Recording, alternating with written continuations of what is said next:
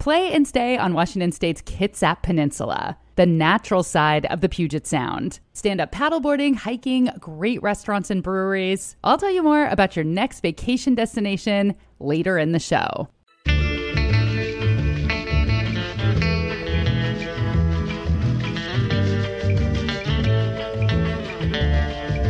This is Your Last Meal.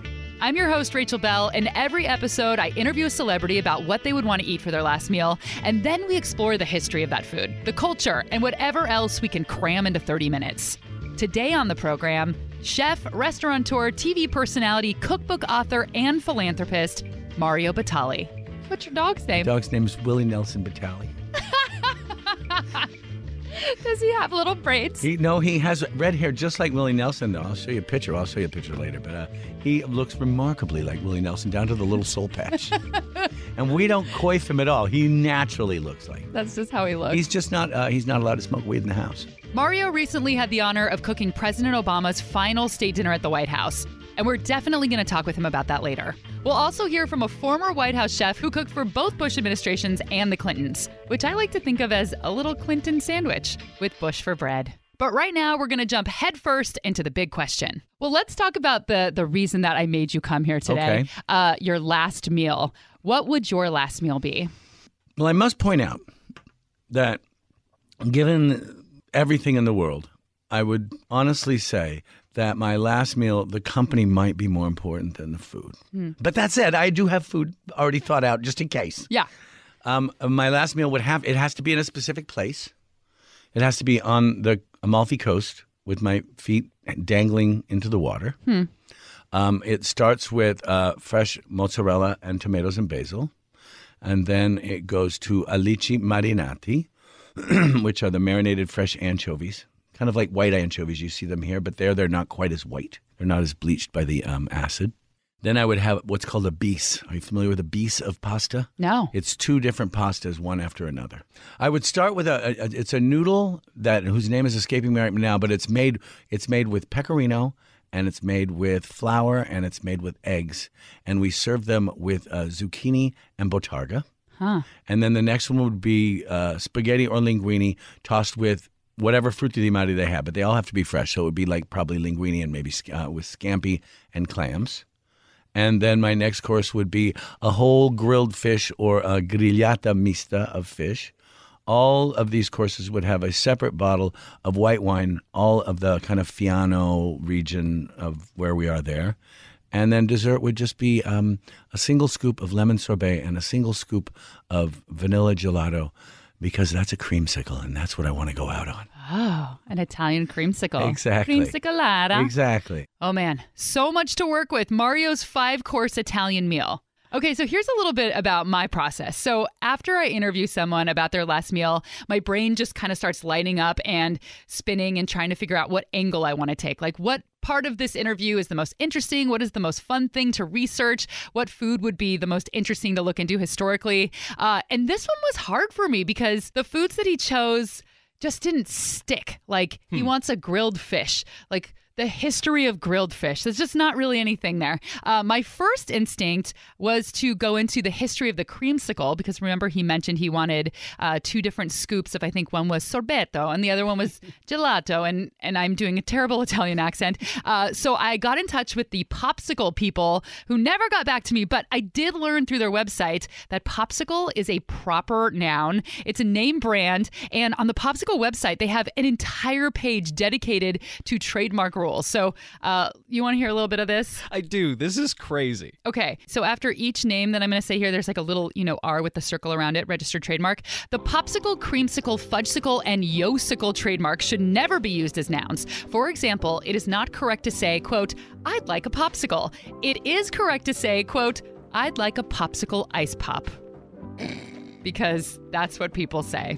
Rachel, I cut myself. May I have a Band-Aid brand adhesive? You can, registered trademark. It also said that you should never use popsicle, creamsicle, fudgesicle, or yosicle in the plural form. It says it is not correct to say I love popsicles. It is correct to say I love popsicle ice pops. Careful, kids. You go out and you get a popsicle, and the next thing you're slapped with a lawsuit. Anyway, I decided to drop that creamsicle idea, and I just started thinking about Italy and Italian food and how much Americans love Italy and love Italian food. Mario is Italian American, and he has an almost indescribable connection to the country. You are Italian and you had this Italian experience. What is it, though, about that food and culture that resonates for you? I feel like some people will go to a country and just connect. Right. Well, that happened to me, that's for sure. When you get to Italy and scratch just below the surface, what you realize is there's a feeling of authenticity that isn't based on trying to impress anybody. When you eat pappardelle with peas, made by a woman of a certain age, say much older than 60, in a little trattoria outside of Bologna in Emilia-Romagna, she doesn't care that you're impressed. She's doing it because in her mind that pappardelle is perfect. The only sauce she's putting on is butter and a little Parmigiano cheese, and the pea is expressing its pea-ness. It's all about using the least amount of ingredients, doing the best thing that they can do, and they're not trying to jazz you up. You know, an American cook going over there would say, well, why don't we put some smoked ricotta on that and do a little charred eggplant and all these other things, and they're like, no. Less is more. I'm the only fourth grader in the room when you said pea-ness. I know. Well, and then I'm like, but I think pea-ness is when you have to spell it P-E-A-N-E-S-S. Right, exactly. Yeah, it doesn't go as well like verbally. That little explanation. I do too. So many Americans travel to Italy, and of course we love Italian food so much that we've basically adopted it as our own cuisine. I mean, what's more American than a pizza party at a slumber party? By the way, I just have to say that my two very favorite words in the English language put after each other are pizza party. Doesn't it just sound so good? Pizza party. Makes me so happy. When the moon hits your eye like a big pizza pie, that's amore. So I started thinking about Italian-American food and culture. The Sopranos, the red and white checkered tablecloths, the spaghetti and meatballs, which, by the way, you will not find that dish in Italy. Spaghetti and meatballs is an Italian-American dish at its core. And all of this led me to perhaps the most iconic Italian-American food of all. Hello, may I come in? I am Chef Boyardee. Perhaps you have seen my picture on Chef Boyardee products at your grocers. Today I want to tell you about a wonderful dinner for three. A dinner that only costs about 15 cents a serving. It's my own Chef Boyardee spaghetti dinner with meat sauce or mushroom sauce. Growing up, I lusted after Chef Boyardee. We were not allowed to have this. Maybe once or twice I had a can of Chef Boyardee, and I thought it was so delicious. Ravioli in a can, spaghetti in a can, so glamorous. For some people in this country, Chef Boyardee may have been their introduction into Italian cuisine. But did you know that Chef Boyardee was a real live Italian chef? He's an actual person. I did not know that. That was him in the commercial that I played. So in 1914, when Chef Boyardee was 16, not yet a chef, he came to the United States from Italy. He arrived at Ellis Island by ship, and his name is Hector Boiardi. That is his face on the Chef Boyardee can wearing the white chef's hat. And Boyardee was actually spelled B-O-I-A-R-D-I. Boiardi. But when he started canning his pasta, he changed the spelling to what you see today so that Americans could properly pronounce it. The Chef Boyardee brand is now 88 years old, and it's now owned by Conagra Foods. And here to tell us about the man behind the can of ravioli is communications manager Dan Skinner. Hector Boiardi was born in northwest Italy in 1897. Born in a little town called Piacenza, and actually got some work as a chef before he immigrated to America. He came to the United States in 1914 and has a really fascinating culinary background. He started in New York City working in the Plaza Hotel, got his kind of formal culinary training there, and actually became head chef of that hotel. And one of the signature accomplishments for Hector as a young chef was he catered the wedding reception for President Woodrow Wilson in that kind of 19-teens time frame around there. And then during the 1920s, he, with his brothers, moved to Cleveland, and he was looking to open a restaurant. And so together they opened a restaurant in Cleveland in 1924. The name of that restaurant was Giordano d'Italia, which means the Italian garden. People love the food so much, they started asking Chef Boyardee if they could buy his sauce. So back in 1928, he started selling his meat sauce in empty milk jugs with spaghetti on the side so people could assemble the meal at home.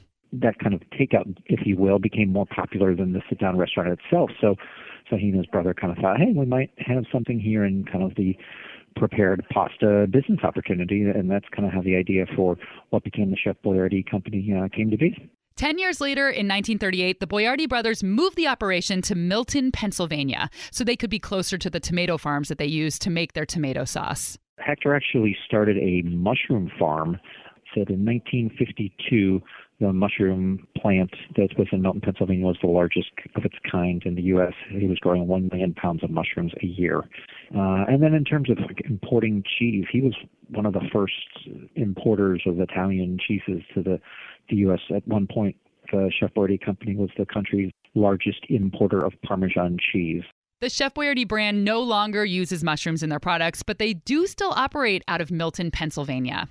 That's really cool. There's been like families who have been working there for generations. It's Is one of that those true? old school American, success stories. Yeah, it is definitely the American dream. Hector, whose name actually wasn't Hector, he had some more Italian name. Hector Boyardee comes to America and makes us all eat spaghetti in a can. Now, at the time Chef Boyardee opened his restaurant, French food was all the rage in America, and Italian was still kind of a novelty. So many people's first experience eating Italian cuisine was eating Chef Boyardee's food. How did Chef Boyardee influence Americans as far as introducing Italian food into everyday cuisine? You could say he was one of the first celebrity chefs. I mean, we look at all the people that are on Food Network and on TV today and have those credentials as a celebrity chef. He was one of the originals in that regard, as somebody who, certainly at the time when he was appearing in the television advertising, got a lot of name recognition, but was somebody who could make the rightful claim that this was pasta that he had developed and a recipe that he had developed. I think what Hector was able to do was kind of bring that popularity of Italian food and bring it to a larger audience. I love this. Chef Boyardee was pretty much the Mario Batali of his time. Whammo. See, that's how you make a connection on a podcast, folks. Chef Boyardee passed away in 1985 in Parma, Ohio. How appropriate is that? This Italian guy lived and died in a town named after a real Italian city. We're going to take a quick break, but when we come back, Mario Batali will tell us all about his recent experience cooking at the White House.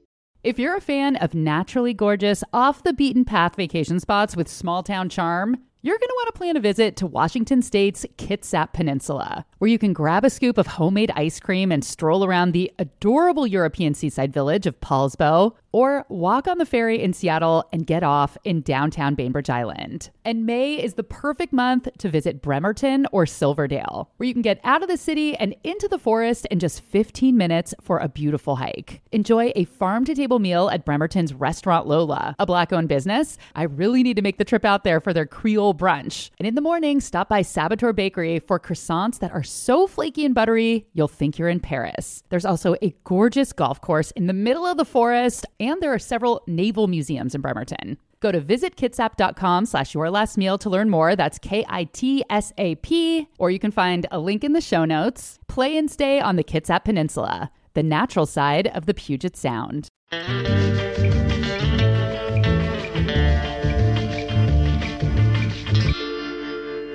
Last month in October, Mario Batali cooked the very last state dinner of the Obama presidency. The president was hosting Italian Prime Minister Matteo Renzi and his wife for dinner. And they presumably chose him to cook the meal because of his Italian-American roots. And Mario used all American ingredients to make an Italian meal. Can you talk about the menu, and did you choose it? I understand that the First Lady has a lot of input. She has all the input. Basically, we did agnolotti of sweet potatoes with brown butter and sage. Then we did a frisee salad with roasted Hubbard squash, dusted in fennel pollen, and finished with arrope and pecorino di New York. What's arrope? Arrope is a preserved pumpkin traditional to Spanish cooking. Oh. Comes with this crazy delicious syrup that we drizzled on the plate, too. Nice. Then we did a beef bracciola modern style where we took tenderloin of Creekstone beef, really delicious, and put bresaola and fontina and toasted breadcrumbs and herbs inside, and then just kind of seared it in the pan. So it got almost like this frico-y crust of cheese on the outside top of the beef, but still medium rare steak. And then a green apple crostato with buttermilk gelato and thyme-scented caramel. Yes, it was a presidential dinner. I'm quite pleased about the entire thing.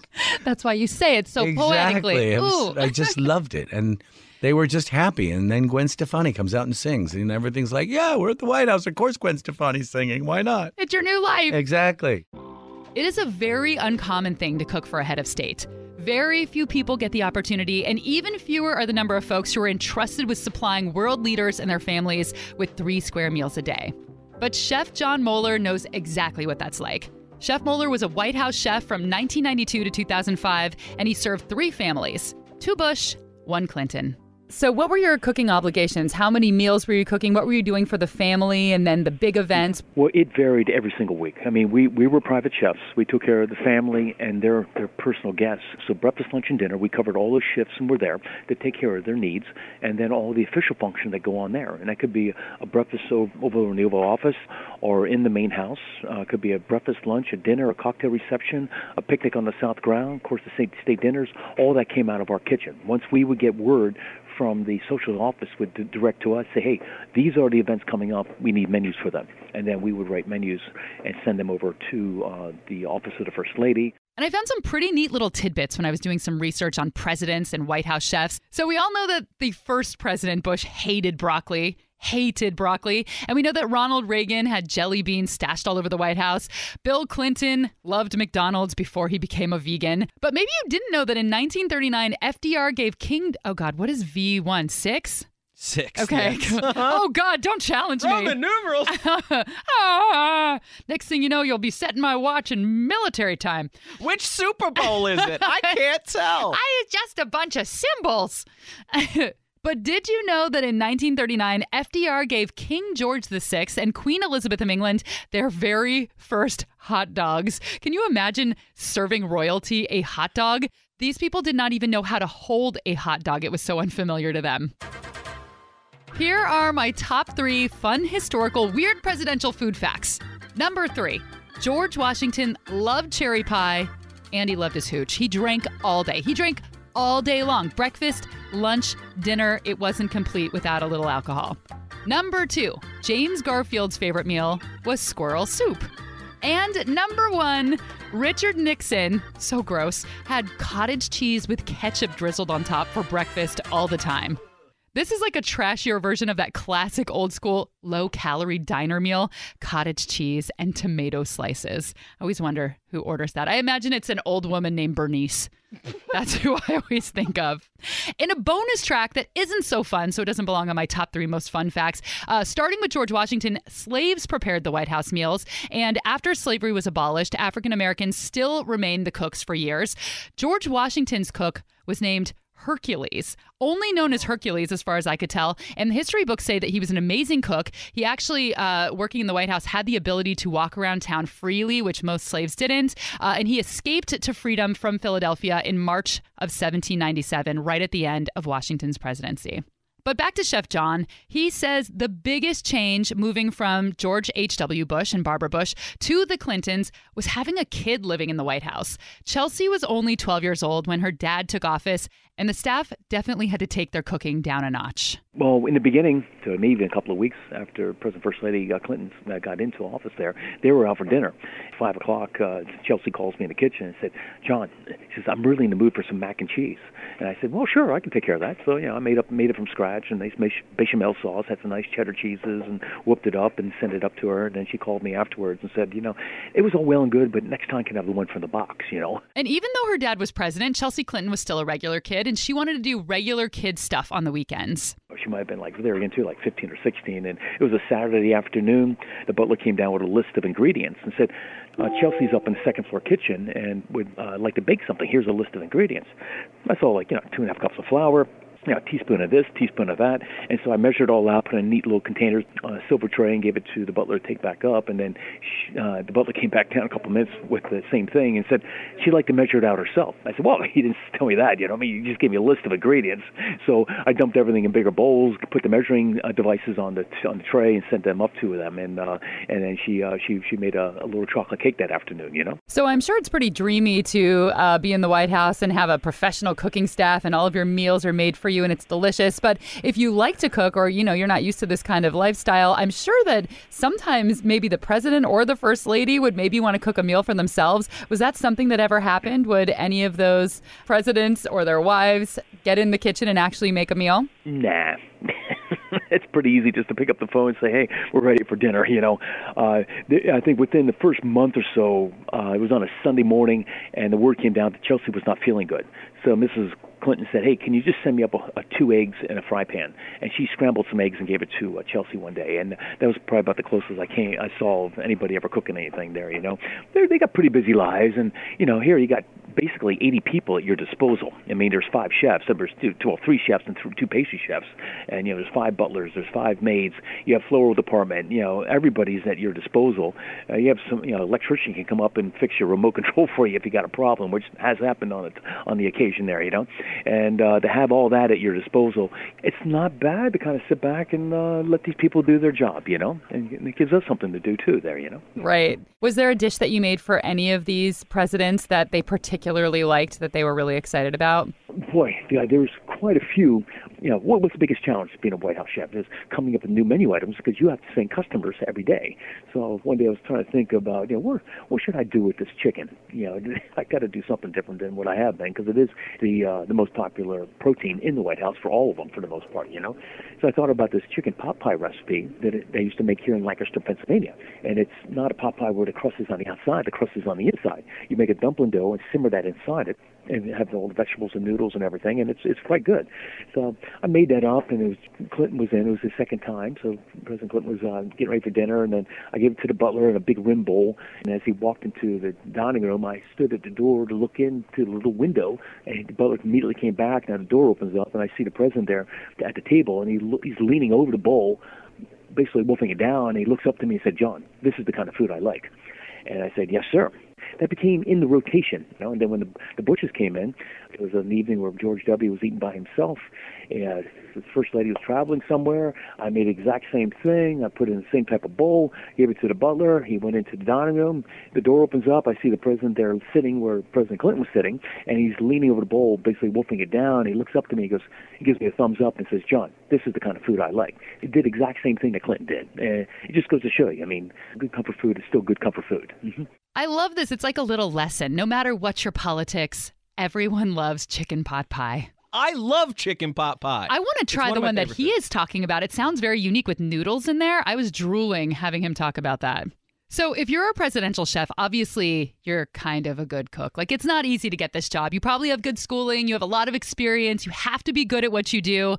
A lot of chefs, I think, have ego. You're cooking, especially after you start cooking, like, oh, I cook for the president. I make all of these fabulous dishes. So it has to be a little bit of a punch in the gut when somebody in the White House doesn't love your cooking. The main thing is you have to check your ego at the door because you are in private residence. You are a private chef, and it's also a banquet house. And even though you can come up with ideas and present them, if they want something different, you have to lean into what they want. There's a bit of a story when on Walter's very first day there, I was there that morning. Chelsea called down and said, "Hey, I want some pancakes." So I grabbed the box down, I started measuring it out, and Walter said, "Hey, I saw some maple syrup down in the refrigerator." I said, "Don't worry about that. Just get the bottle stuff and heat it up. But let me heat this up. This is better." I said, "I know, but she likes the bottle." But it's maple. He argued with me. I said, "Okay, just go with it." So we sent it up, and then a butler came back down with it and said, "Where's her syrup at? She doesn't like this." And I turned to him and said, "Walter, you know and I know that that's probably the better item. But remember, we're in somebody's house here, and I went through this already a year or so ago. This is what she likes. She doesn't care for the maple syrup, so we're here to take care of them." So that was actually kind of an eye-opening experience for him on that very first day to learn something like that. And it may be kind of small, but it's big. Of course, it kind of hurt me a little bit when she wanted the box mac and cheese, but what the heck? I mean, I had kids that I had to live through those years too. Yeah, I'm a White House chef, but it's what kids do. It doesn't hurt your feelings. When we come back, more with Chef Batali.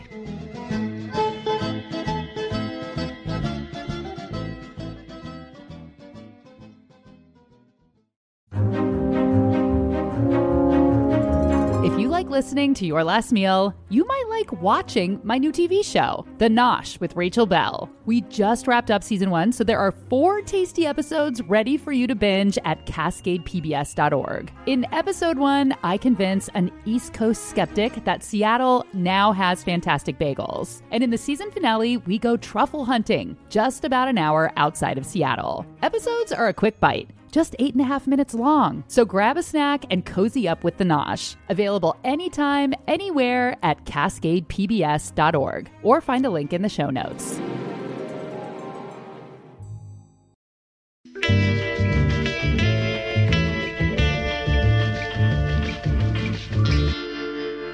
So now we know what Mario Batali would want to eat for his last meal. But as he said himself, the company is just as important, if not more important, than the cuisine. So who would Mario Batali trust to cook his final feast? Wow. President Obama. Sure. Yep. I want President Obama and Michelle Obama I would say, and also Gwen Stefani. All 3 of them should cook my last meal. Wouldn't that be a kick? It would. On the Amalfi Coast? What do you think each of them would be best at in the kitchen? I bet the president would make the mean bruschetta. Uh-huh. I bet Mrs. Obama would make the pasta. And Gwen Stefani, I'm pretty sure, can cook anything. So she could take care of the fish and the desserts. I mean, she's Italian too, right? Exactly. Stefani, so why not? Right. Yeah. She's also California-y, that total vibe. They get it. Less is more. Good olive oil. It's like singing to plants. Like maybe if she sang to the food, Yes. it would just taste better. It definitely would. Mario has a brand new cookbook out, and it's not just Italian food. It's called Big American Cookbook, 250 Favorite Recipes from Across the USA.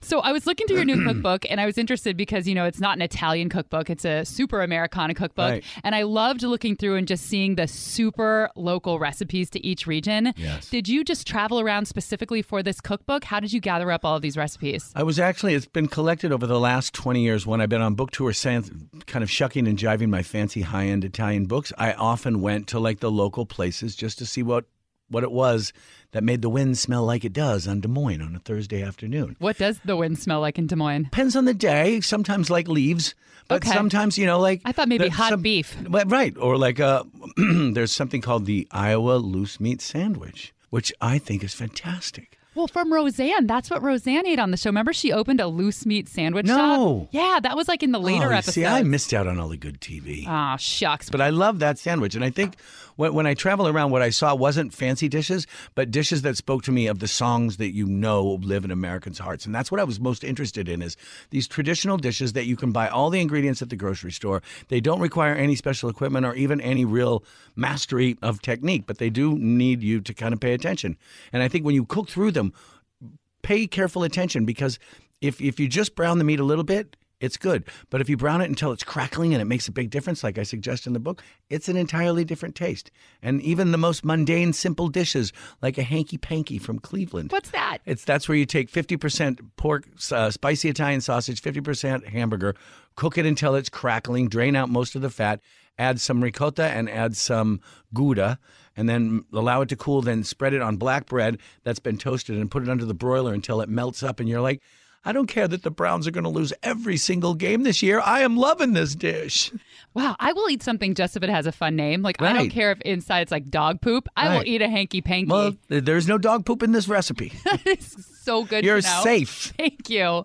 That is the tagline. Exactly. Dog No, dog free poop free. Since 2016. That's right. And when you look at the cover of this new cookbook, you see Mario on the cover, and it's a very, very familiar sight. You see his red hair pulled back into a ponytail, which I have to mention he was wearing a scrunchie when he came in studio. A scrunchie. He's wearing a fleece vest, shorts, and of course, those shoes. Are you so tired of people asking you about your orange Crocs? No. No? It doesn't bother me. It doesn't? No. They're funny. Even Michelle Obama comments on them. You So, wore this to the Of White course, House? I wear only one look.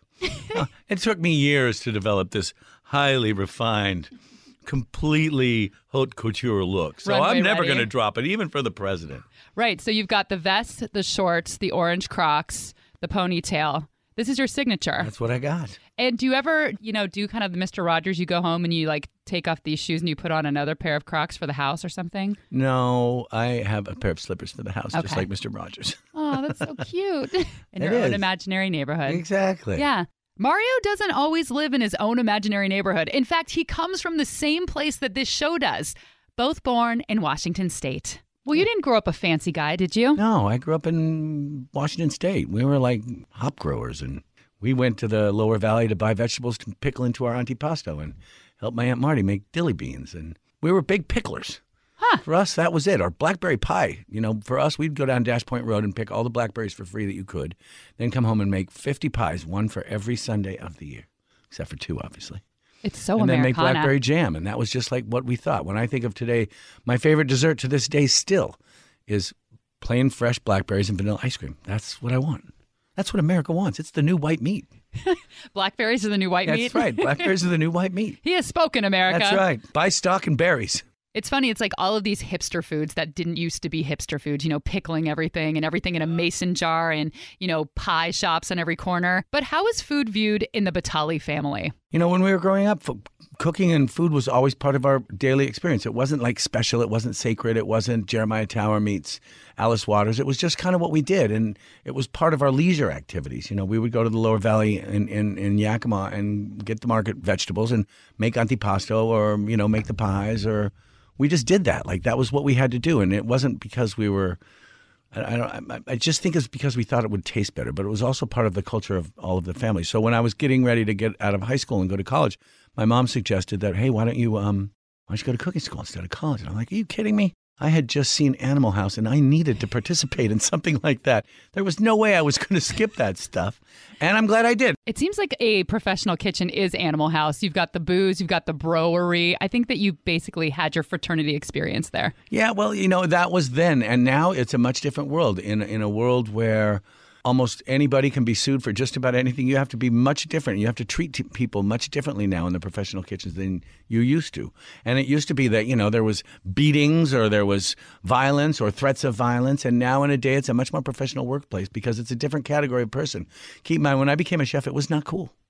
In 1978, 1979, 1980, when I was going to college, becoming a chef was the last thing you did after you got out of the military before you went to jail. And it wasn't like your mom would say, oh, my son's becoming a chef. It's more like, my son's looking for work.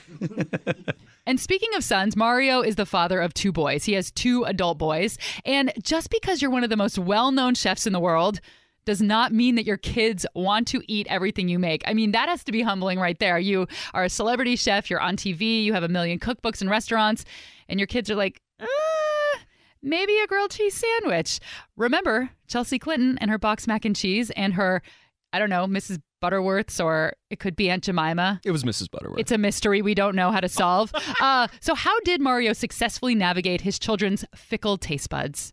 My biggest hit was always breakfast. Ever since my children were able to even talk, there was the Batali Brothers breakfast menu. And it came with a complimentary vitamin and a glass of juice, and they could choose anything off of the breakfast menu that they wanted. And I would make it like a short order cook every day because that's effectively what you end up doing as a parent, making short order cooking. And you can argue with it and make it a problem, say everyone's eating the same thing, and they're not. They're not eating the same thing. So at breakfast, we got to do that. And say cliche parent things like, kitchen's closed. That's right. And yeah. It's like, it never was. And if you wanted teddy bear pancakes, I will make you teddy bear pancakes. Now they're 18 and 20. They have very little interest in going and having me cook at home. They're like, Dad, can we get a reservation at Babbo tonight for me and my friends? And I'm like, yes, you can only have 1 cocktail and then drink paired wines. And they're like, 1 cocktail, come on, we're going to do shots. I'm like, you're going to the wrong place. No shots at my restaurant. And we're only serving you teddy bear pancakes That's off right, the teddy menu. Bear pancakes. All right, we're getting ready to wrap up the episode. So here's where the after school special stuff starts. If you're listening to this and you're interested in being a chef, or you're someone who's starting out as a chef, here's a little advice straight from the mouth of Mario. If anybody asked me how to become the best cook you can be, I would say cook a lot, go get a liberal arts degree from some kind of a college, and then go, approach your craft in that way. Go to cooking school after college, but become more interesting and interested by studying something maybe not so specifically important to your career, but important to your own mind. And that was Mario Batali's last meal. Thanks to Chef John Moeller with State of Affairs Catering, Dan Skinner with ConAgra Foods, and thanks to my producer, Aaron Mason. Original music, as always, by Prom Queen. And if you like what you hear, hey, treat yourself. Subscribe on iTunes. You won't be sorry. I'm Rachel Bell, and until next time, this is your last meal.